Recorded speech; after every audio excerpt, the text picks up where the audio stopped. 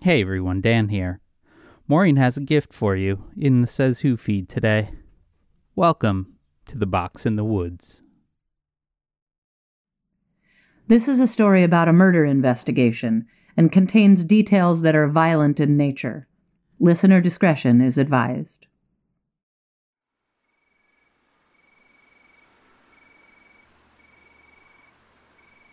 Barlow Corners sits about an hour outside of Springfield. It was, and still is, a picture-perfect place. There's a main street with an old-fashioned diner, a classical revival library, quaint shops that sell coffee and knickknacks. It's the kind of place where everyone knows everyone else. They go to the same school, shop in the same stores, go to the town doctor and dentist. It was such a quintessential American town that a picture of it was featured in a special bicentennial issue of Life magazine in 1976. Back in the summers of the 1970s, almost all of the town's teenagers worked at Camp Wonder Falls, located just a few miles outside the town center. The camp opened in 1950 on a serene, hourglass-shaped lake, surrounded by miles of thick, fragrant woods. On the night of July 6, 1978, 4 teenage counselors were ready to have some fun. They went into the woods that night to pick up a bag full of marijuana and smoke a few joints under the stars.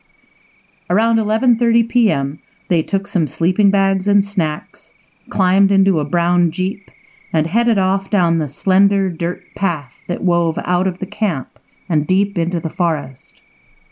There was Diane McClure, the tomboy who loved Led Zeppelin. Todd Cooper, the son of the mayor of Barlow Corners and captain of the football team at Liberty High. Eric Wilde, the class clown and son of the town librarian. And Sabrina Abbott, the valedictorian who was headed off to Columbia University in the fall. But someone else was out in the woods that night, and Diane, Todd, Eric, and Sabrina would never be seen alive again. They would be found in the object that has given this case its name, the box in the woods.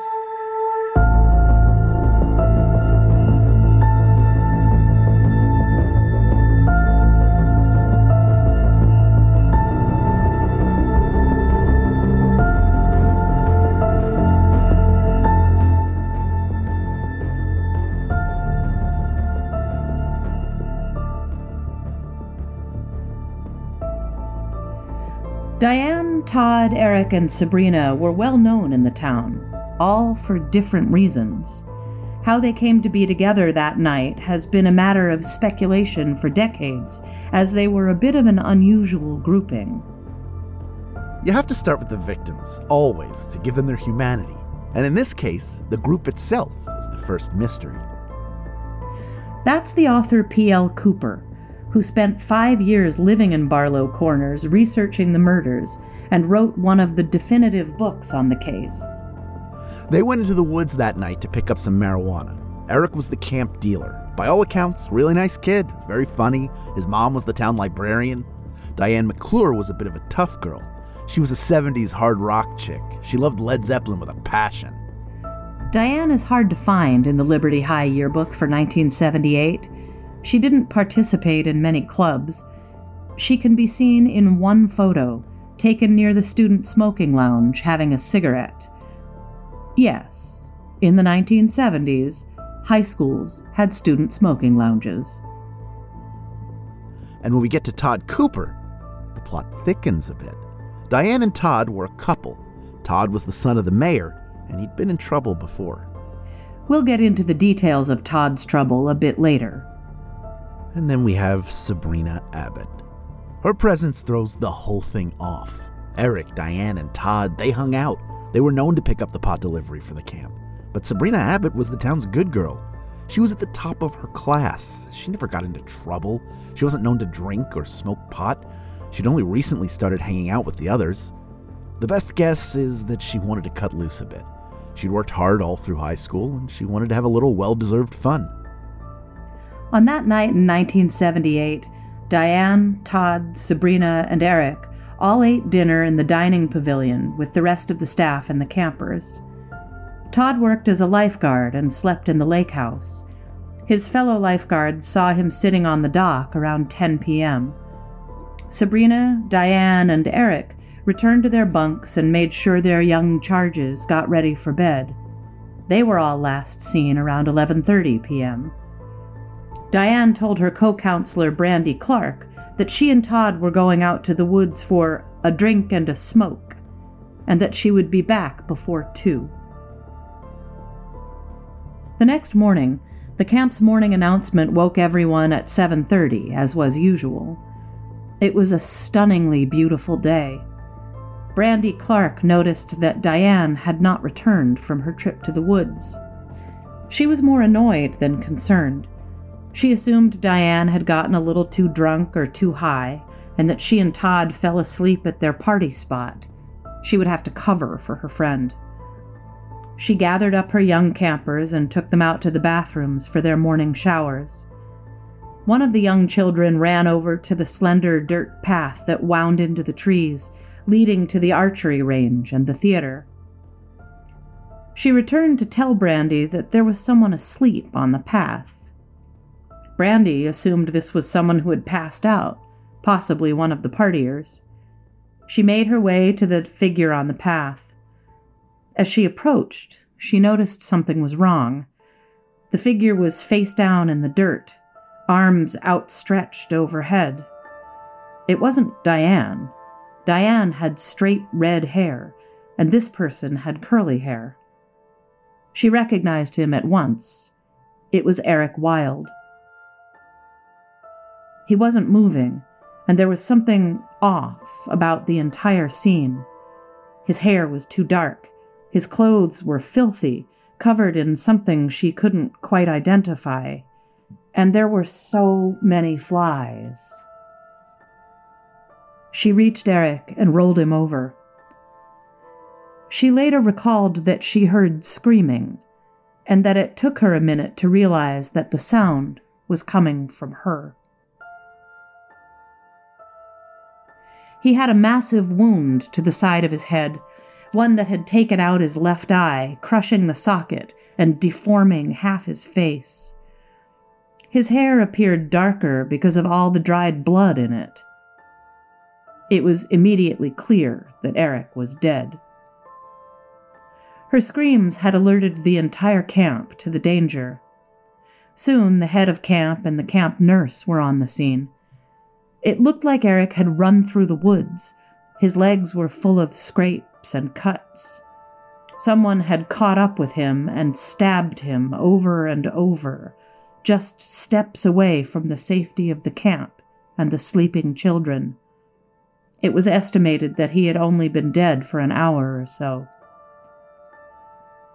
The police were called, and the head of the camp, Susan Marks, tried to maintain control. Another counselor ran up and asked her, "Where are the others?" That's when Susan found out that 4 counselors had gone into the woods the night before. Eric was dead. But where were Diane, Todd, and Sabrina?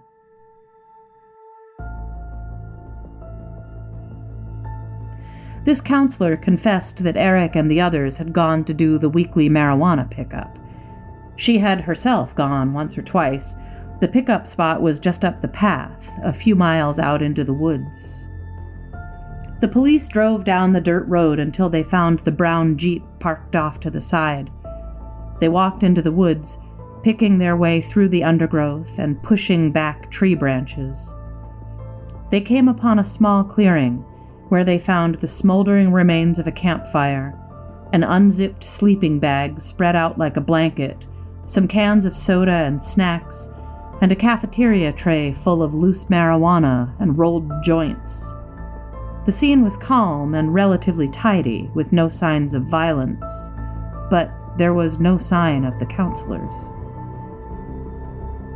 The police noticed signs that something had been dragged deeper into the woods. They followed this trail until they came upon an old hunting blind, a low structure with a hinged lid and just a slender opening in the side for hunters to peer out of to wait for deer. This opening had been plugged up with newspaper. There was no way to prepare for what they would find inside. Diane, Todd, and Sabrina almost looked like they were sleeping. They were tucked neatly into the box, Diane and Sabrina facing one way and Todd the other, his head by their feet.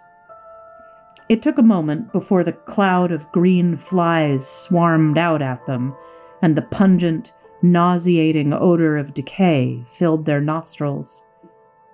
Once the flies had been cleared away, they saw the red cord that bound their arms and legs, and the stab wounds that perforated their bodies. They seemed uncountable, but the autopsies would determine that Diane had 9 stab wounds, Todd had 16, and Sabrina had 22. Todd and Diane's wounds were to the chest and neck. Only Sabrina had defensive wounds on her hands. Most of the wounds would have been fatal on their own. This was the definition of overkill. A single word was painted on the inside of the box's lid. Surprise.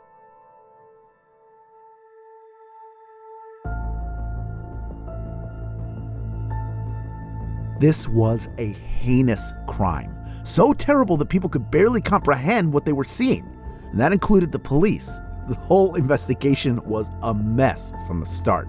From the minute the bodies were found, the police in Barlow Corners had no idea how to process a crime scene like this.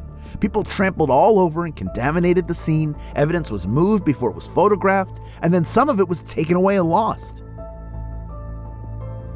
One of the first major clues, one that couldn't be destroyed, was the location of the murders. They happened deep in the woods at night. Access to the area was via a single-lane dirt road, barely a road, which wasn't used by many vehicles, and more or less never at night. It was really more of a hiking trail.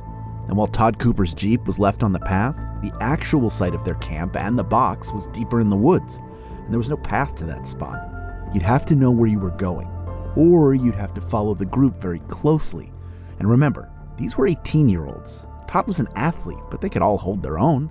They worked at the camp and did physical exercise every day. So how do you take down 4 people like that in a remote location they may know better than you do? How did someone find and control these 4 teenagers? From here, it's best to get into the theories of the case, because they reflect the evidence and what was or wasn't done by the police. Perhaps most importantly, they reveal some things about the town of Barlow Corners, things people tried very hard to keep quiet, because despite its idyllic appearance, Barlow Corners was a town with some dark secrets. It's Eric Wilde who leads us to the first theory, that the crime was a drug deal gone wrong. The 4 victims had gone out to pick up a bag of marijuana, which they would roll into joints and distribute to the other counselors. This was apparently something that happened every week. This was the 70s, after all. The way it worked was that Eric would collect the money from anyone at the camp who wanted to buy. He dropped the money somewhere, and then he went to a pickup point in the woods to get the stash. Back then, this was illegal, but we're not talking a crime of the century here. This is maybe $25 or $50 worth a pot. I don't think anyone's getting murdered over something like that, especially since it seems like the deal went according to schedule and all the drugs were left behind at the scene. So why kill 4 teenagers over something you don't even take? But people still like this theory because they say, oh, they were drugs. It must have been the drugs. That and the fact that Eric's body was found somewhere else, not with the other 3. But I don't think any serious investigators of the case think this has any merit. The more you think about it, the less sense it makes. It wasn't the drugs. So if the murders weren't about a drug deal gone wrong, there were strong indications that they were related to theory number 2, the woodsman. The woodsman theory is one that definitely plays a role in the case, though how much of a role isn't known. The 70s are sometimes called the golden age of serial killers, and for good reason. There seemed to be many operating all over the country. There was one operating in the Northeast United States between 1973 and 1980 called the Woodsman because these killings all occurred in the woods. The victims were all stabbed, their hands and feet bound in red cord, their remains covered in debris, and the word surprise written near the scene. This case looks like the work of the Woodsman. Problem is, all of the details of the Woodsman case were in the news, and this scene differed from the Woodsman killings in a lot of important ways. The Woodsman killed only one victim at a time. The material used to bind the victims in the box in the woods was different from the kind used in the Woodsman killings, and even the word surprise was written with a different substance. The Woodsman always used chalk, and this killer used paint. So either the Woodsman committed the Box in the Woods murders and modified the MO, or someone copied elements of the Woodsman murders. Finally, we get to something closer to home, something right at the heart of Barlow Corners. There had been another unsolved death in the town. That was the case of the boy on the bicycle. 7 months before the Box in the Woods murders, an 11-year-old local boy named Michael Penhale was riding his bicycle home from band practice at his school. It was December 10th, 1977, and the students were preparing for a holiday concert. It was normal for Michael to ride his bike home. Many students in Barlow Corners rode their bikes to and from school. It was very late, just after 10 p.m. It's hard to imagine any parent today letting their child ride home alone on a bike at that hour, but this was the 1970s, and, again, this was Barlow Corners. As he turned a corner near his home, Michael was struck down by a car. A neighbor heard the accident and ran out to find the gravely injured boy in the road. She called for help, but there was nothing that could be done. Michael died in the ambulance on the way to the hospital. There was a suspect right from the start: Todd Cooper.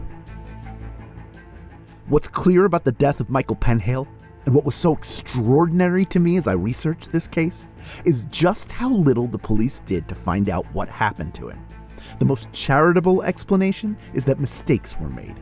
But it really seems like the people in charge of the investigation knew exactly what had happened and did everything to make sure that the truth never came out. Their actions are telling. The things they didn't do are extremely telling. Todd Cooper was known to drive drunk. He was known to speed. There was a witness who saw Todd Cooper's brown Jeep speeding away from the corner where the accident had just taken place. The police made no real effort to examine that vehicle in a timely manner. It's shocking how little was done. Todd was the mayor's son, so the whole thing just went away. Then Todd was murdered a few months later, along with 3 other people. That was the end of it. No one talked about Michael Penhale anymore. Were these events connected? Would someone who wanted revenge for the death of an innocent young boy kill other innocent people? It's impossible to know. We're left with 3 theories and no answers. For decades, people have speculated. The evidence, what little there is, has been re-examined to no avail. Someone knows what happened out in the woods that night. Sooner or later, it's going to come out. I don't know if it'll be DNA or some kind of deathbed confession, but it's going to happen. And I think it'll happen soon, because you can feel it. Whoever it was, and I've always believed it was someone from the town, someone who knew this place. The truth is there. Someone knows who put those kids in that box.